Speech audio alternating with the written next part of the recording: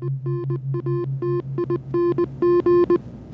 133113, initiating broadcast of Fascinating Nouns in 3, 2, 1. Hello, everyone, and welcome to Fascinating Nouns. Now, if you are listening to this transmission, we are still the galaxy's most trusted source for incredible people, places, things, and ideas. Now, together we arrive at this curious nexus point, and we will explore the strange, unusual, offbeat, bizarre, intriguing, interesting, invigorating, quirky, quaint, quizzical, weird, wild, wacky, the fun, the frivolous, and the fringe, plus all the spaces in between. I am your host, Daniel J. Glenn. Hello, Fascination. Welcome to the show. So, longtime listeners of the program are going to know that I love my conspiracy theories. Now, when I say that, I mean the old school ones, the classics, Bigfoot, UFOs, JFK assassination, stuff like that. These new conspiracy theories, QAnon, take livestock dewormer to prevent COVID, inject bleach into your lungs. These kind of things, even by my standards, seem off the wall and definitely not fun because there's no one getting into fights over, UFOs. Well, actually, that's not true because the Bigfoot people can't stand the UFO people, and there's lots of fighting going in there. So maybe there are parallels between that and what's going on in our current world, but I digress. Here's what I do know. I know that the greatest, the most fertile ground for conspiracy theories is the Cold War. Because during this time, it was kind of the Wild West. I mean, there was tons of money flowing into secret projects, black budget locations, all to keep an eye on the Soviet Union and to counter their espionage attempts. So when you got all this, we got all this money flowing into these projects that no one is supposed to know about and are top secret, of course, it's going to lead to conspiracy theories. And I got to tell you, the granddaddy of them all, probably UFOs is probably the granddaddy of them all, but this is definitely a close second. And that would be the MK Ultra mind control experiments that were carried out by the CIA during, the 50s to the 70s. I think it's official time period. We're going to get into all that today, obviously, because we're talking with Stephen Kinzer, who, there's a lot out about the MK Ultra experiments, but Stephen did so much research, did a deep dive, and wrote a great book called Poisoner in Chief. And if you're wondering why a book about mind control is called Poisoner in Chief, well, don't worry. We're going to find that out soon enough. So this is something we got to get right into because you're going to love this show. So first of all, Stephen, thank you so much for being on the show today. This is a heck of a story, Stephen. It really is. This one legitimately, and I'm not making this up, this legitimately kept me up at night. I've always been interested in MK Ultra, the mind control experiments. I'm a big Coast to Coast fan. I love all those conspiracy theories. I'm not QAnon at conspiracy level, but I've always found these stories to be enjoyable. And I thought a lot of these things had something to them. So I was really interested in your book. I did kind of cock my eyebrow at Poisoner in Chief because I was like, that's a weird title for a book about mind control. And then I realized that this is actually a book about Sidney Gottlieb and that MK Ultra is just a small part of this entire legacy. So, I know you've probably been asked this a million times, but I have to know a few things right off the bat before we get into this because this was really the most impressive part. I mean, how did you stumble across this? How did you get into this? How did you untangle this web of mystery involving the CIA, above top secret information? There's missions, there's money conduits, a subterfuge. How did you do this? It was difficult because essentially I was writing the biography of a person who did not exist, a person who lived in total invisibility. So I had to kind of piece it together, and it was quite a project. But you ask, how did I focus on it? How did I get to this project? So the story goes like this. I had written a book earlier called The Brothers, which was the story of Secretary of State John Foster Dulles and his brother Allen Dulles, who was head of the CIA during the 1950s. And in that book, I talk about various plots that the Dulles brothers were involved in. Now, one of those plots was a plot to kill the Prime Minister of the Congo, Patrice Lumumba. This assassination had been ordered by President Eisenhower. It was given to Allen Dulles, the head of the CIA, and he arranged for poison to be sent to the CIA station chief in the Congo to be used to kill the prime minister of the country. So this was a kind of a footnote in my book about the Dulles brothers, but the story stuck with me, and I began to wonder, now, wait a minute, this has to be the only time in American history that an official of the United States government was sent to another country carrying poison to assassinate the leader of that country. I mean, that doesn't happen very often. So we hope so. As far as we know. So who was that guy? Who brought it? Was it a courier, some kind of a messenger, or a person from the CIA? The more I got into it, the more I realized, no, it was not a courier. The person who brought the poison to the Congo was actually the person who made it, and that was Sidney Gottlieb. So then I realized this guy was a chemist at the CIA, and he was, as I came to realize, the CIA's poisoner-in-chief. He was the one who made all those poison cigars and poison pills that were supposed to be used to kill Fidel Castro. At one point, he made poison that was intended to kill Zhou Enlai, the Chinese prime minister. You'll remember that sometimes the CIA gave suicide pills, either to agents working in very dangerous situations or in 1960 to the pilots of the U-2 spy planes. It was also Sidney Gottlieb who made those poisons.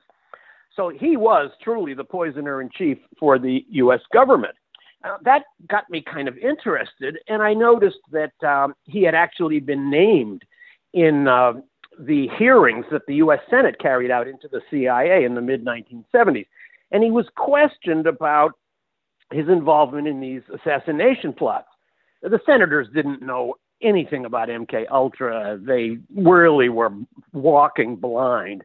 And in fact, I came to realize that Gottlieb's work preparing poisons to kill foreign leaders and whoever else we wanted to kill was actually not the important part of his life or work. In that job, he was essentially just a pharmacist. If he hadn't been there, another chemist would have made the poisons and probably done almost as well. But then I began to look deeper into Gottlieb, and I realized something that the senators never realized in the mid-70s, which is that being the CIA's chief poisoner was just a sidelight, just a small part of Sidney Gottlieb's work. And the real story of his life was MK-Ultra, because had it not been for Gottlieb, MK-Ultra might have been very, very different. It might not have been so brutal, so extreme. We don't know. But that was a project that Gottlieb completely dominated. He was given total freedom. He had what amounted to a license to kill issued by the U.S. government. He could go to foreign countries and requisition prisoners who he would then experiment on, and in some cases experiment them to death. And he conceived the entire project, and he decided what kinds of so-called experiments were necessary, what kind of direction the project should go in.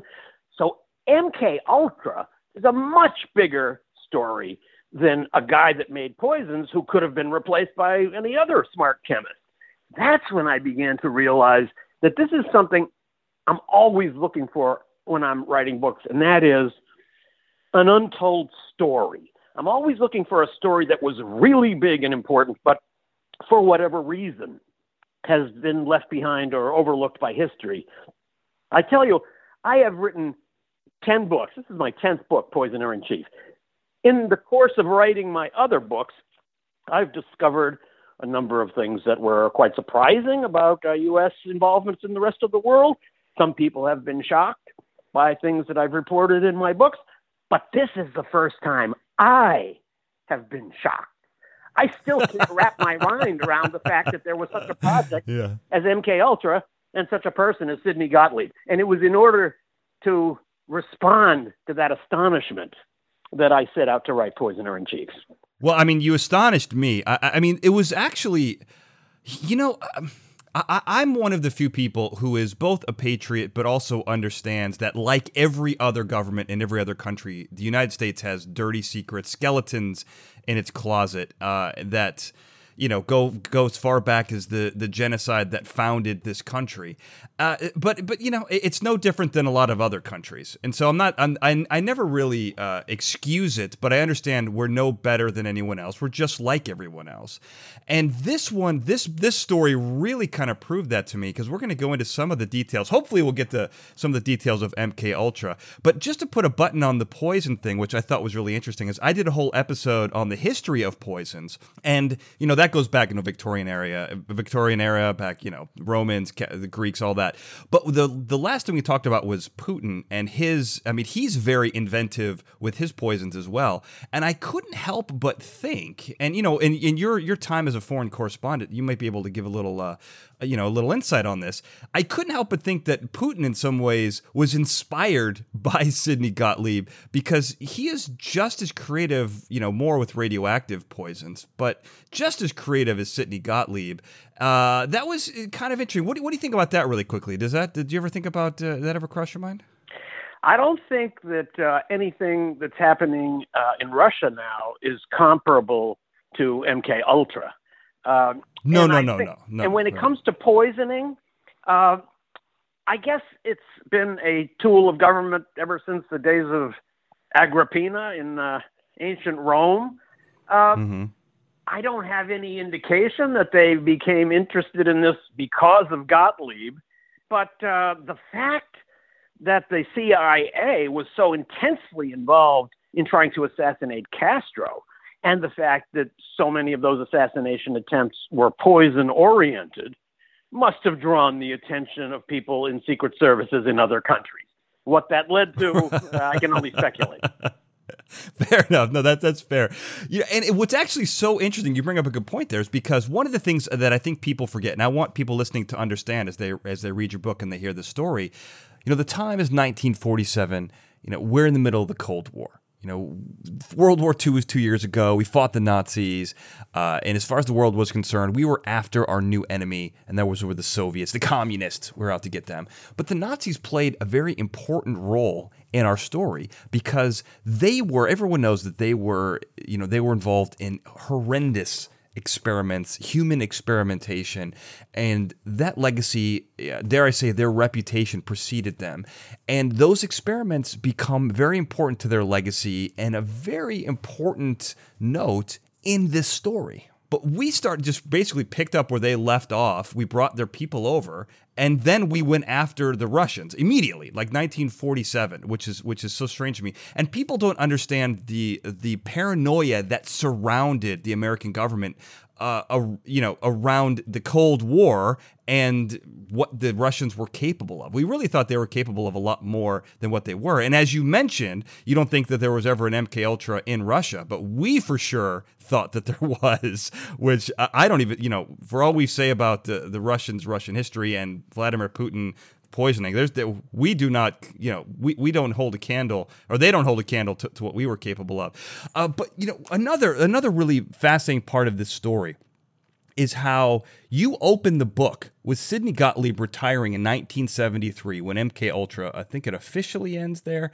He's going on a humanitarian trip with his wife, and I really, this was kind of what I, besides all the atrocities that I couldn't possibly believe that the American government sanctioned, but this juxtaposition of Sidney Gottlieb's home life and his, almost Victorian era mad scientist, Frankensteinian, character, instead of human flesh, he's piecing together and destroying people's minds, right? Like, that's what he's doing in his work life. But at home, he's a wonderful husband. He's taking up folk dancing with his wife. He lives in the country. He lives on a farm raising goats and goat milk, and his neighbors love him. He's like Ned Flanders at home. but more like a Jeffrey Dahmer type in his professional life. You know, he seems like a normal guy, but he's out there, you know, drilling holes into people's brains, pouring acid in there, trying to control them. I mean, actually, the parallels to Jeffrey Dahmer are kind of interesting now that I've mentioned that, but I don't want to take us down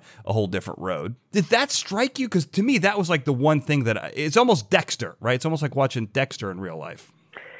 Let me first, before I get to that, answer something you mentioned a little earlier, which was the Cold War paranoia, because I don't think you can understand how the U.S. government would have permitted a project like this without understanding the mindset of the era.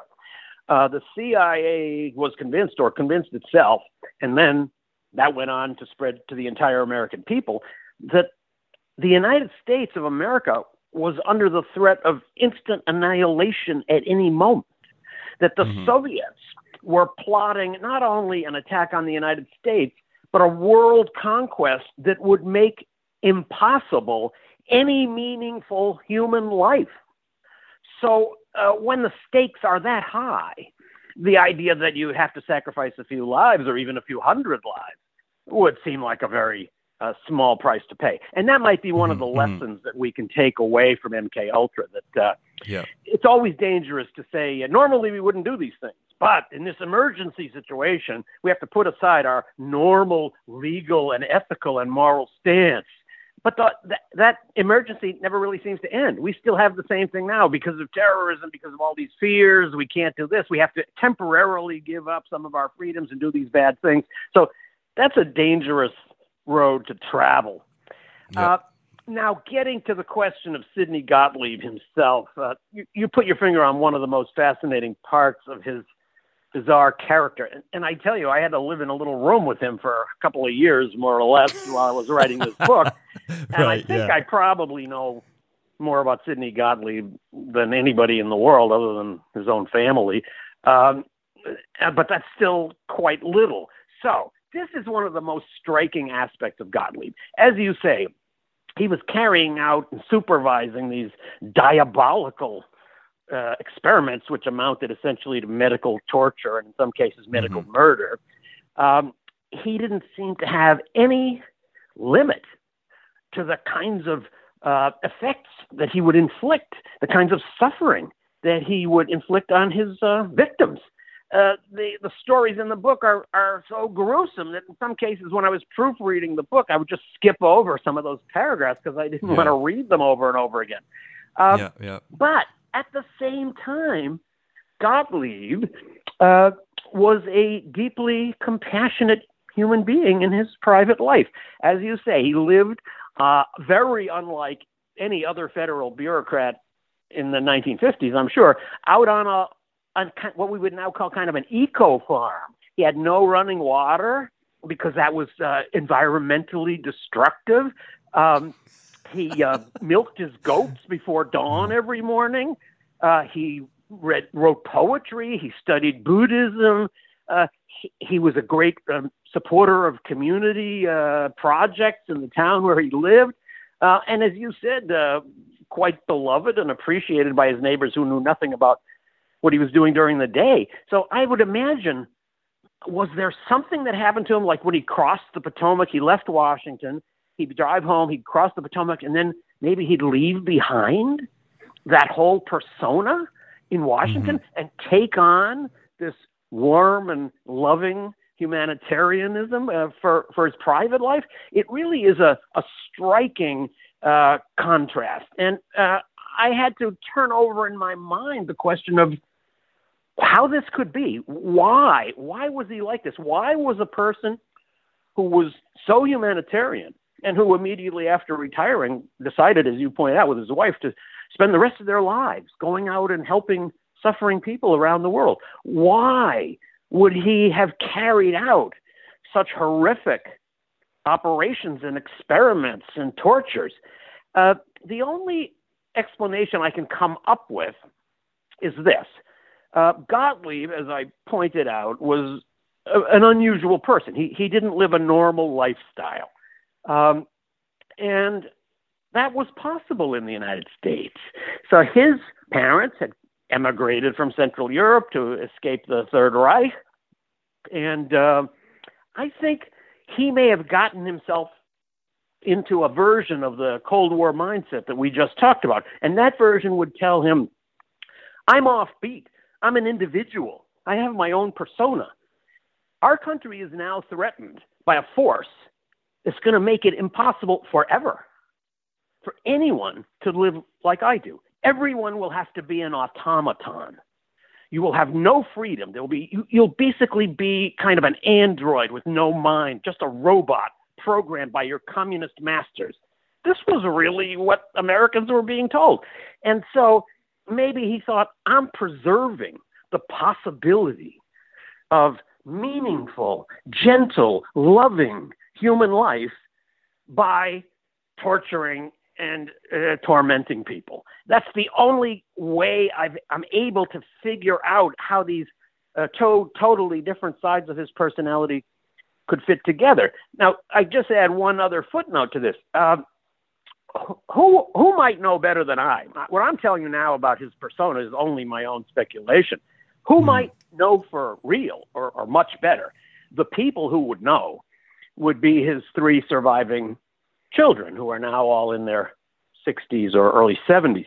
However, after Sidney Gottlieb died in 1999, his widow called the children together and made them promise that they would never speak about their father, ever. And so I didn't realize this. In my research, I was trying to get in touch with those siblings. And I sent emails and Facebook messages and registered letters and all kinds of things. I never got a reply. And I was on the verge of flying out to Madison, Wisconsin, where his son lives, and just what we say in journalism, I was going to doorstop him, what they say. Just wait till he comes out. But I did finally, by a felicitous coincidence, find a person who was very close to the siblings, but therefore not one of them, so was not bound by this oath. And she's the one who told me, forget it. They're not going to talk to you because this episode happened. They've promised their mother. So I didn't realize that, but that was the reason why they never replied to my inquiries.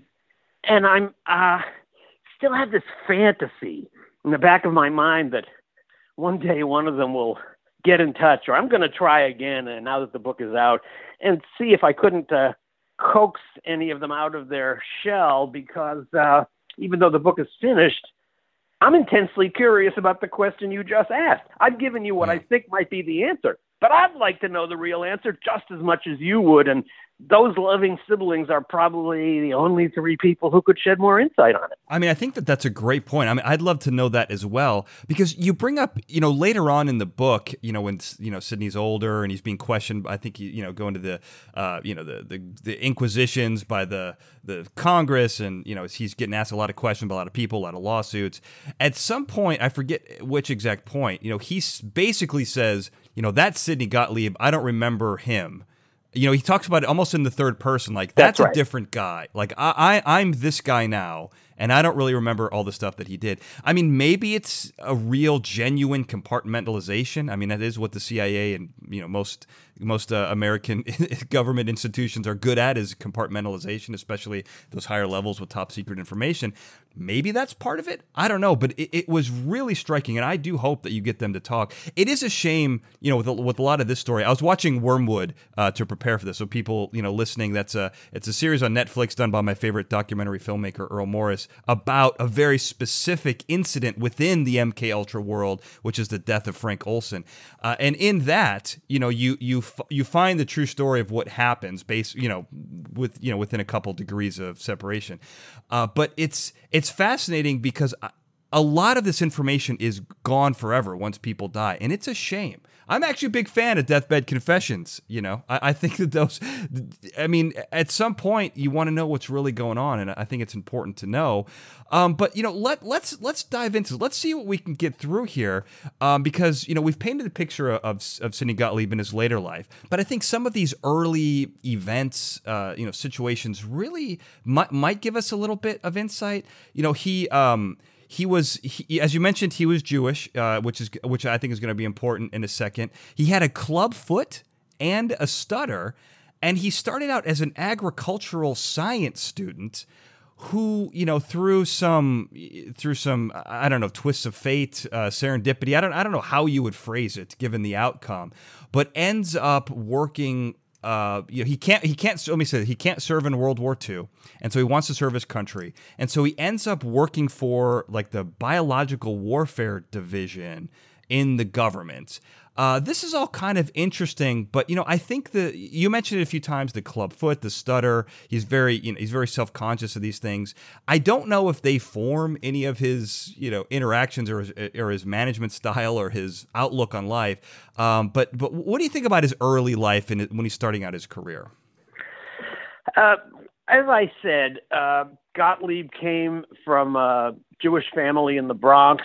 What I think is the most interesting about his family background, when you look back on it and understand what he did later in life, is how different he was from all the other senior officers at the early CIA.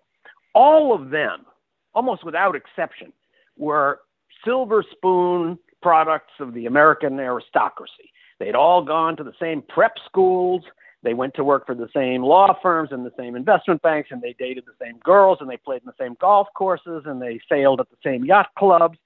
They were a certain class. Gottlieb was totally different. He was, as one of his CIA comrades once remarked, that club-footed Jew.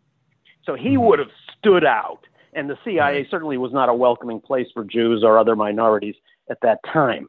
Now, I've come to the conclusion that actually this is not an accident, that he was chosen in part for this reason, that this actually seemed like a great qualification. Why? Because Alan Dulles and Richard Helms, who was the deputy who oversaw Gottlieb to the extent that he was overseen, realized that whoever was going to run this mind control project was going to have to do terrible things. This person was going to torture people and was probably going to kill people. And it was going to be bloody. It was going to be brutal. It was going to be horrific if you were actually in the room. Therefore, it's something that, first of all, you might not want to soil the hands of your friends with. But more important, it could come out one day. Something like this could be revealed. And then, if it's a person who is part of our inner circle, part of our elite, we can't throw him overboard. We can't throw him under the train because he's part of our family. But with Gottlieb, if anything goes wrong, we can throw him to the wolves without any conscience because we don't know this guy. He's so different from us. He's some kind of crazy guy. And sure enough, when one subsequent CIA director, William Colby, was confronted by relatives of one of the MKUltra victims, he did say,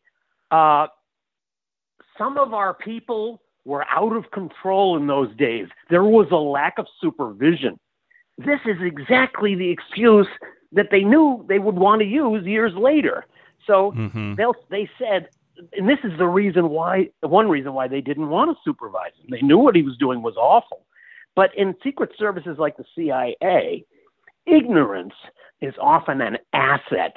You don't want to know too much. And Gottlieb was allowed to operate almost completely without supervision so that later on the CIA would be able to say, oh, our big problem was we didn't supervise our officers that carefully. And essentially, they didn't put it this way, but the subtext was one crazy guy went off the rails. Right, and that's why I think the CIA was not so upset about my project. I was able to work with them, and I didn't get too much from them, but I got some stuff. And why would they be willing to cooperate? It's because of this. They would say, or their attitude was, well, boy, the CIA was sure a different place back in the 50s. You're right. They did do some crazy things, and there really wasn't much supervision. So they've disassociated themselves from it. And this is a great way to eliminate the idea that there's any institutional responsibility on the part of the CIA or the part of the U.S. government.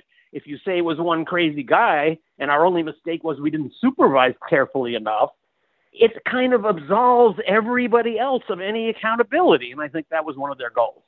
Well, I mean, it's kind of silly in some ways because he ran it for like 20 years. So, I mean, he didn't have supervision for 20 years. I mean, even that story, I think you're exactly right. I think that is what they wanted to say. But, I mean, it's hard to believe, even as, you know, even as someone who's less cynical than I am, I think would have a hard time swallowing that because, I mean, they were clearly excited about the work that they, you know, the results of all of his experiments.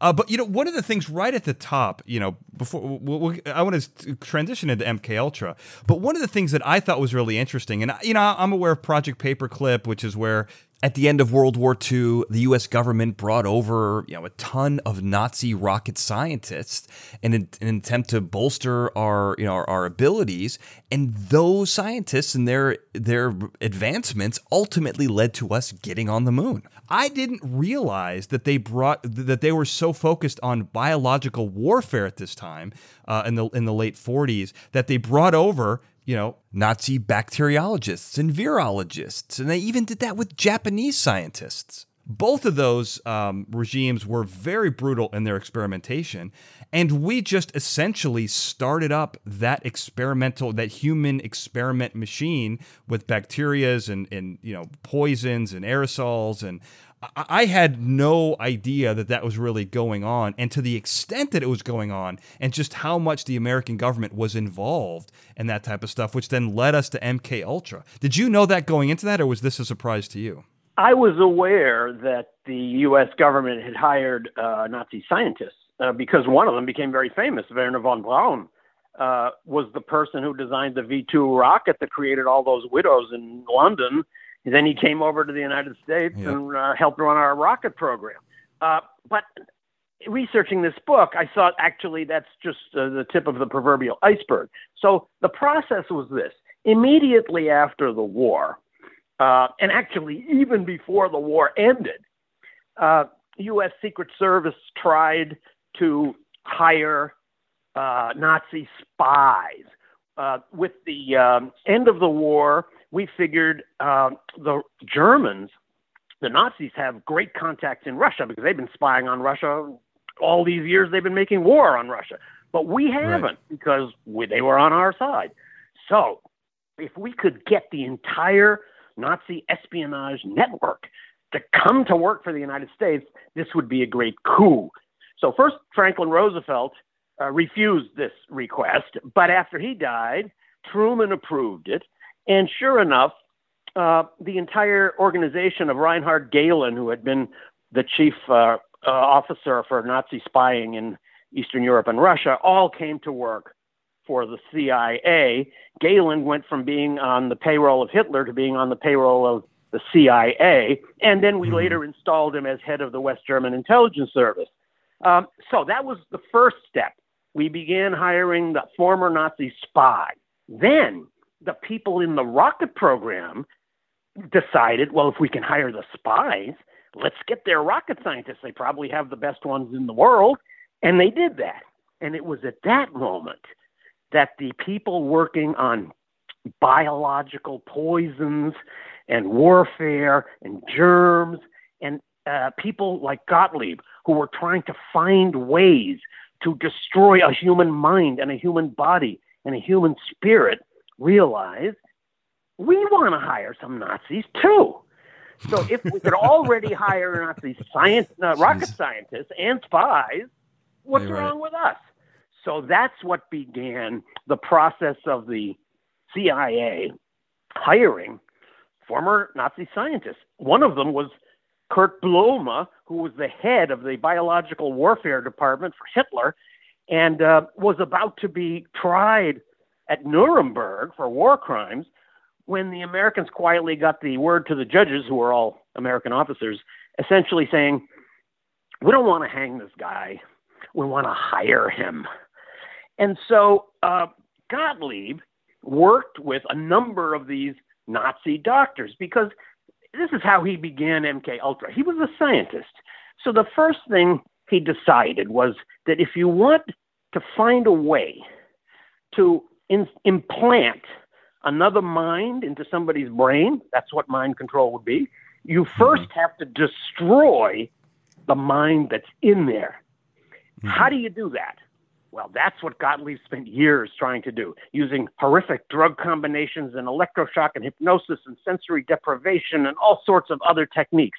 Then, of course, he asked himself, like any good scientist would, since I'm now on the path of finding ways to destroy human beings, what kind of research is already out there? Who's already looked into this so that I can build on their work?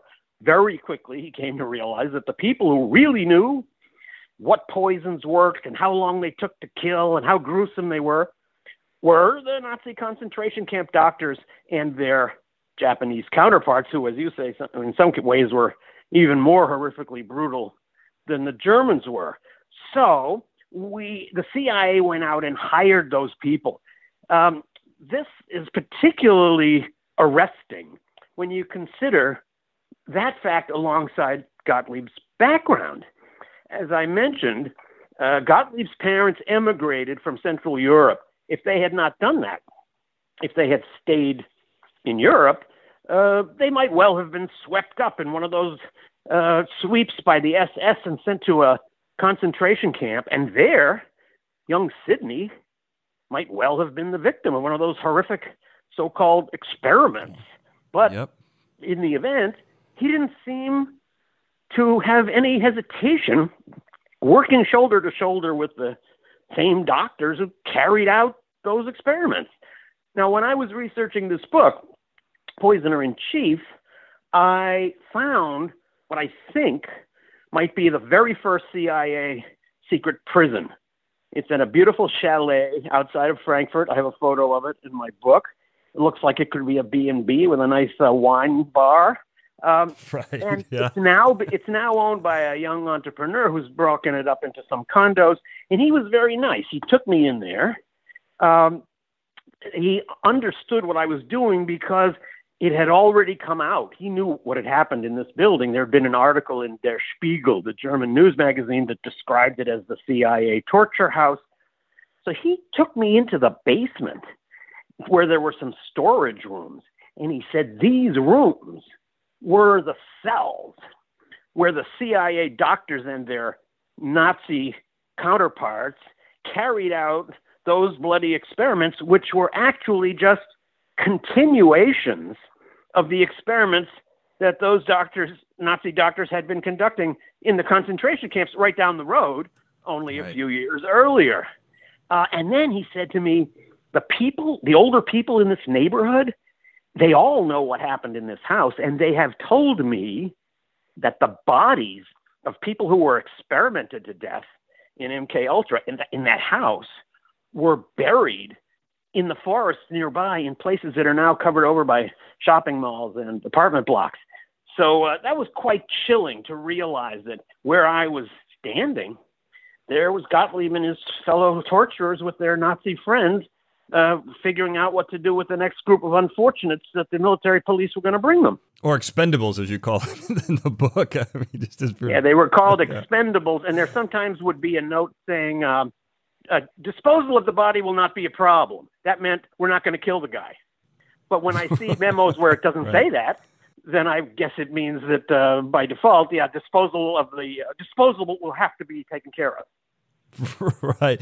I mean, it's so interesting. I mean, because the way you describe it is it's almost like a fire sale on all of these war criminals. You know, I mean, I always knew the Nuremberg trials were kind of a joke, but I mean, it's a total fire sale. I mean, they're picking up everyone left and right and center.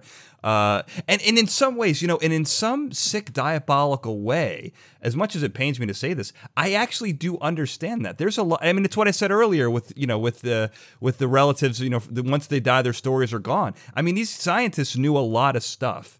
And in some ways, isn't it good to get that information so you don't have to retread the experiments that they did? I say that, and then, you know, knowing full well that they actually did retread a lot of those same experiments. Well, I put it this way. So, for example, one of the poisons that Gottlieb and the CIA were interested in was sarin, which is a highly deadly, usually aerosolized poison.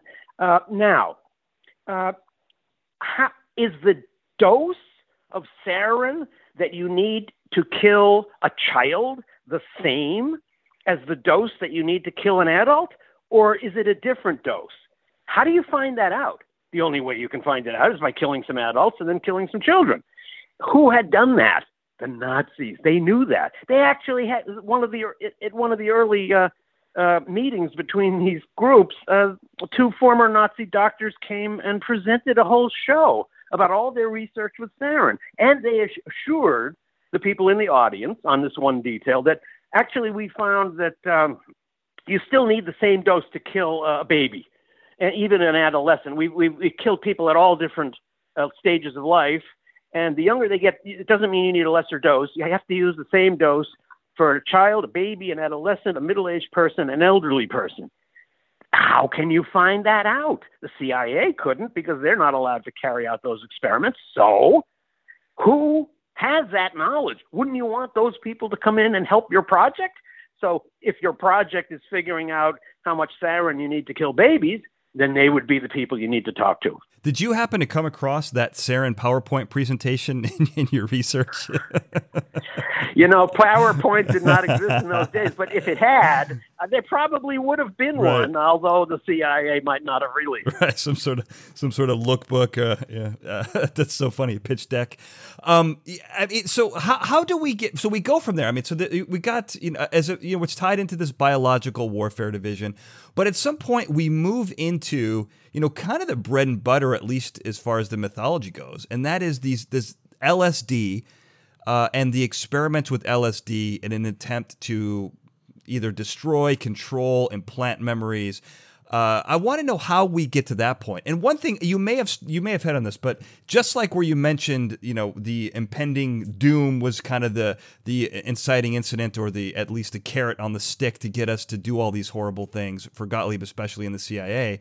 The other thing that was a driving force here for Gottlieb is that he truly believed, and people in the CIA believed, that the Russians had already figured out mind control and that we were behind, and that so that tells you that it existed and it's already been figured out and it's being used. We have to figure this out. So that was the sense of urgency that I want people to remember, while you tell us how we got into LSD as part of this experiment process. Well, you're absolutely right, first of all, that the CIA convinced itself on the basis of misinterpreted information that the Soviets had cracked the code and they were able to control a person's mind. One of the episodes, for example, was the post-war trial of the Roman Catholic prelate in Hungary, Cardinal Mindszenty. Yep. When he was on trial, he not only confessed to crimes that he obviously had not committed, but spoke in a kind of a monotone and it looked kind of glazed.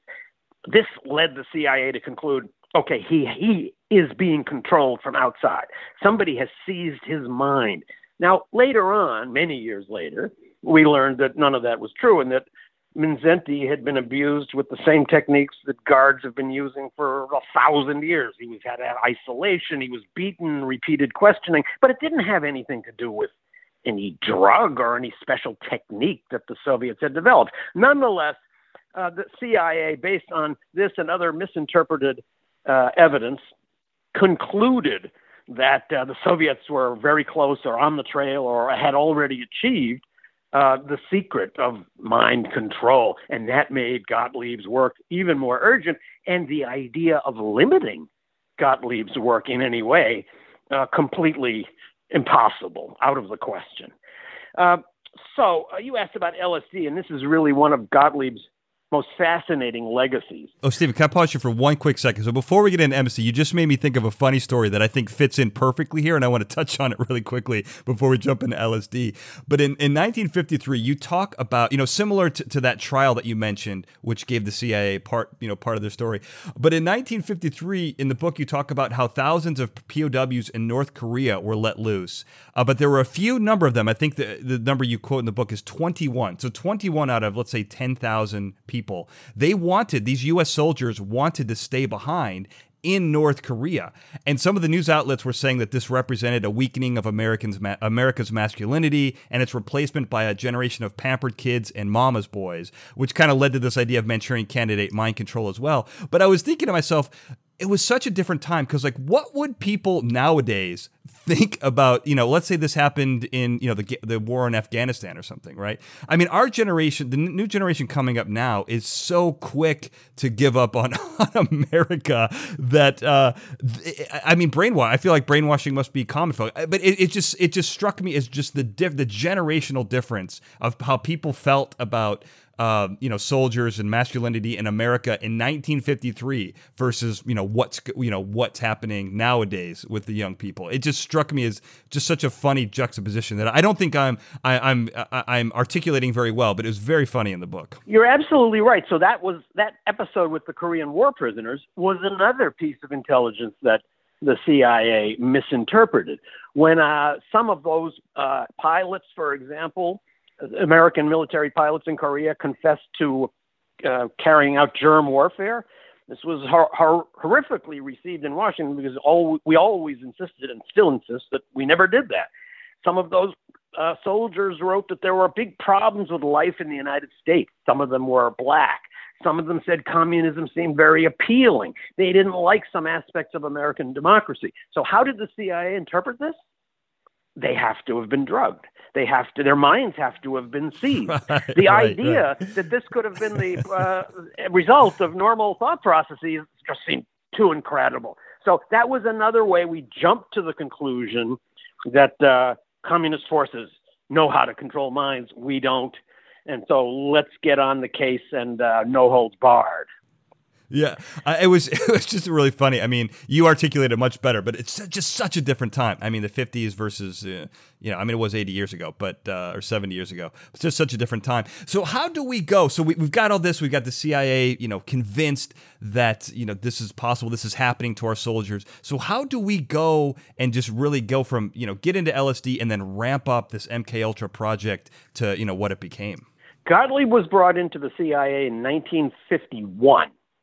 And he was essentially told, we want you to consolidate our various incipient mind control research projects into one central program. Alan Dulles gave it the name MK Ultra for a very conscious reason. It was the Ultra Project. If you could find a way to control people's minds, the prize would be nothing less than global mastery.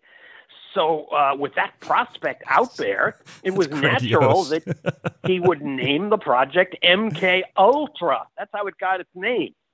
As Gottlieb immersed himself in this project and in the process becoming, I'm sure, America's and probably the world's greatest expert on poisons, he began to focus increasingly on LSD. Don't forget that LSD was newly discovered then. It had only, by the time Gottlieb came into the CIA, it was less than 5 years since LSD had been discovered. So he became fascinated with LSD. The fact that it was so potent in such small quantities, that it was colorless, it was odorless, it could have so many potential uses, it was so powerful. He began to think that LSD might be, as one of his own chemists put it, the key that could unlock the universe. In other words, this is going to be the mind control tool. So Gottlieb became fascinated with LSD. And in 1953, he persuaded the CIA to buy the entire world supply of LSD. And the CIA did this. They bought it from the Sandoz Chemical Company in Switzerland, which was the sole manufacturer. Gottlieb then set out to use this LSD in two very different ways. The first way was that he used LSD in hugely coercive and brutal experiments. He wanted to know if big overdoses of LSD could destroy a mind so that then thered be a vacuum into which you could somehow put something else in. So how would you do that?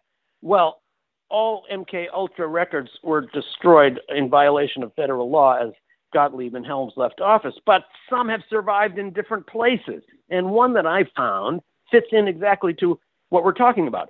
One of the MK Ultra experiments was carried out at the federal prison in Lexington, Kentucky. Gottlieb used to use prisons a lot for his experiments because the prisoners obviously are responsive to anything that the wardens and the doctors tell them to do. So in this experiment in Kentucky, 7 African-American inmates were segregated into a cell and fed what were described in the reports as triple and quadruple doses of LSD every day for 77 days without being told what they were getting and what was happening to them. Later on, I began to wonder, I wonder what happened to those guys. We don't know their names. Did they die without having any idea of what had happened to them? Did they go insane? We never know. So that was the kind of coercive experiment that Gottlieb was involved with. He also wanted to test how LSD would react with sedatives and his mixture of cocktails with sedatives and hyperactive drugs and all sorts of, like, how if you had LSD with electroshock, how would that work? What if people had hepatitis? It turned out that people with hepatitis are exceptionally vulnerable to LSD psychosis. So Gottlieb was really the first LSD maven. And the first basket of his experiments were, as I said, horrifically inhumane and brutal. But Gottlieb also had another idea about LSD. He wanted to know how ordinary people would react to LSD in a clinical setting, knowing what was happening in a way that was very scientific. So the CIA didn't have any hospitals or clinics, of course. So in order to carry out these tests, Gottlieb created a couple of bogus medical foundations. And these foundations then wrote to hospitals and clinics all across the United States and told them very forthrightly, we are interested in this new psychoactive drug called LSD. We are willing to subsidize any institution that wants to carry out these experiments. We will send you the LSD. You will then advertise for volunteers. You'll tell them exactly what they're going to get. You can pay them. We will give you money for that. Then you will simply write up reports on how they reacted and send them in to us. So, who were among the very first people to volunteer to go and try this new psychoactive substance? One of the first was Ken Kesey, who went on to write the counterculture Bible, One Flew Over the Cuckoo's Nest. In fact, I saw a later interview with him. He said that he loved LSD so much that he not only told all his friends about it, but he got a job in the hospital. That's where he gathered material for his book. But he said, at the time, I wasn't thinking about a book. The reason I wanted to get that job at the hospital was so that I could steal the LSD out of the pharmacy and bring it to all my friends. Then one of the next guys to try it was Robert Hunter, the lyricist for the Grateful Dead. He loved it. He got all the other Grateful Dead guys and all their hangers-on to use it. Another one was Allen Ginsberg, the radical poet who went on to become a great LSD high priest and guru. These people all got their first LSD in these MK Ultra experiments. Now, they didn't know, of course, that Sidney Gottlieb and the CIA were supplying the LSD. There was no way they could have known. I later found an interview with John Lennon in which he was asked about LSD. He replied, "We must always remember to thank the CIA." Now, he had never heard of Sidney Gottlieb. Nobody had. But if he had, he would have said, "We must always remember to thank Sidney Gottlieb." And the irony of the whole story at the end, of course, is that the drug that Sidney Gottlieb thought would give the CIA the tool to control the world instead wound up fueling a generational rebellion inside the United States that was aimed at destroying everything the CIA believed in.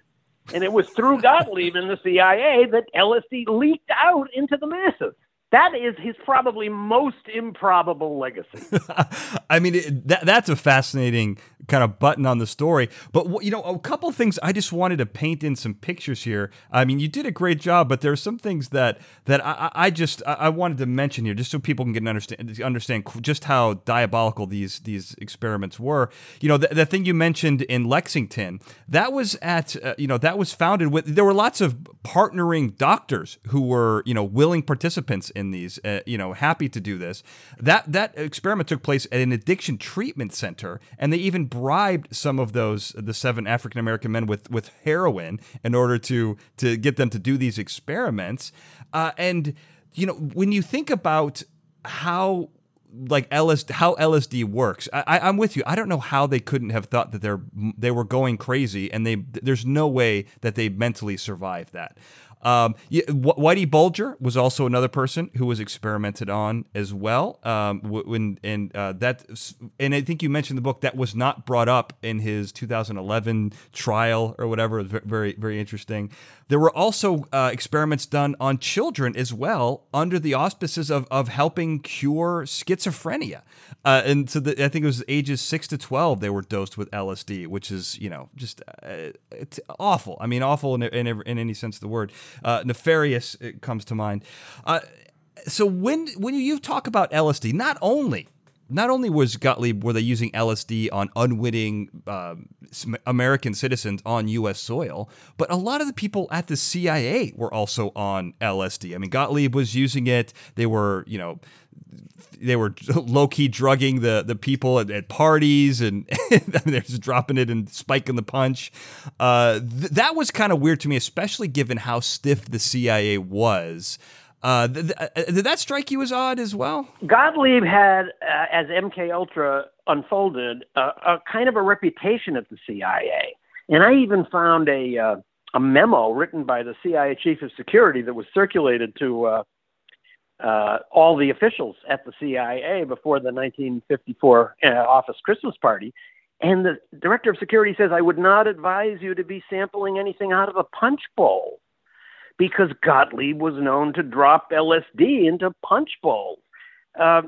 He himself, by his own account, used LSD more than 200 times, which made me wonder sometimes when I see how diabolically creative his experiments were, piling on one kind of torture over another. Did he come up with some of these while he was tripping on acid? It's kind of a frightening thought.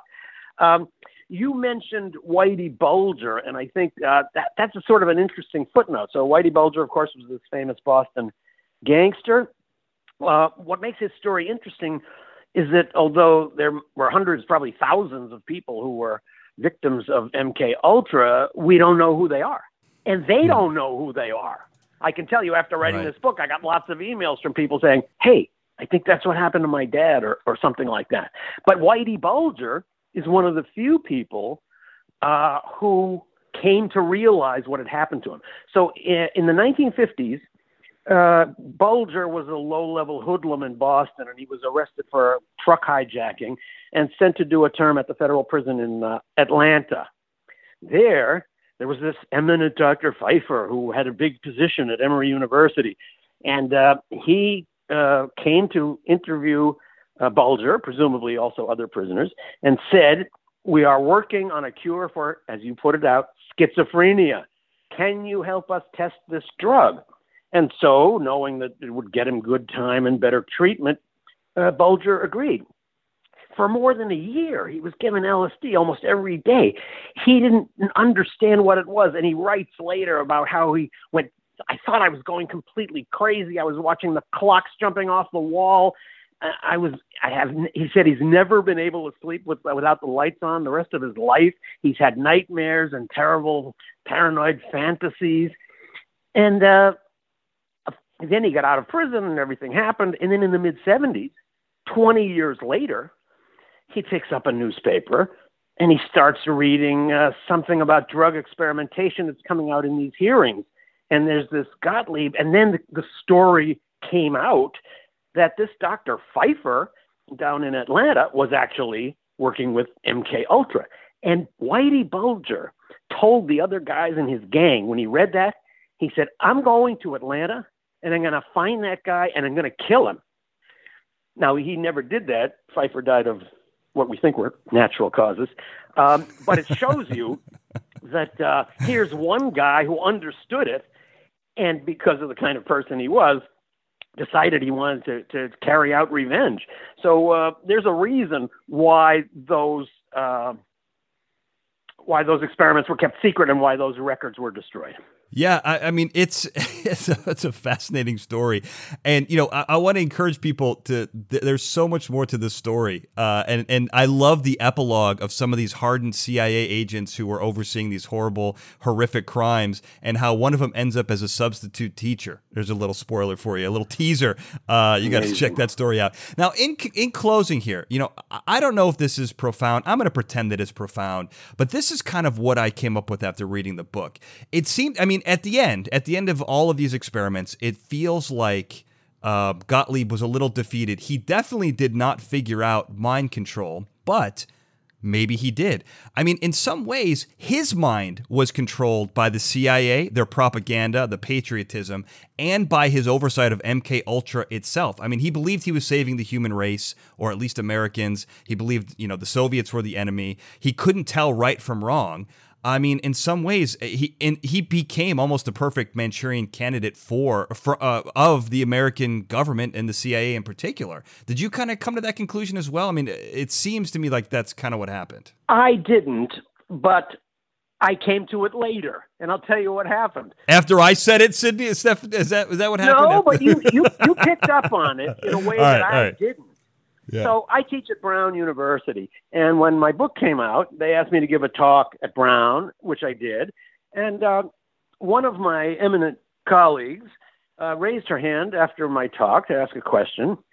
And she said, "Oh, it was very nice, very interesting." But she said, I think you made one mistake. It's one of your observations that I don't think is correct.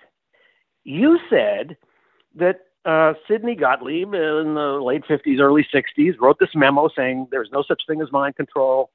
We should wipe out MK Ultra. It doesn't work. There's no such thing. And that as a result, we can say that brainwashing doesn't exist. And she said, I got a question for you. Don't you think that brainwashing did succeed once? And the person who was really brainwashed was Gottlieb. Mm-hmm. And so I want you to know that although you are a more penetrating thinker than I am, you're not more penetrating than all my colleagues at Brown. Well, that's up for debate. That's up for debate, sir. But it's a fascinating book. I honestly, I loved it. It kept me up at night. Well, I know that wasn't your intention. That is the hallmark of a great story for sure. Yeah, it kept me up at night myself while I was writing it, I can tell you. Yeah, we didn't even talk about some of the gruesome parts that, just made me question humanity. So how can people get in touch with you? How can people find the book? Do you do social media, places other than Amazon? I know obviously people can find it on Amazon, but what are you promoting? So I do have a website. It's stephenkinzer.com. I'm a newspaper columnist. I write a column every 2 weeks, so I put all my columns on there, and my books and interviews and stuff are on there. I'm at Stephen Kinzer on Twitter, and I even dabble in Facebook, where you can also find me. You're not an Instagram, TikTok user? No, I haven't gotten to that point yet. If I couldn't do Skype, how am I going to handle TikTok?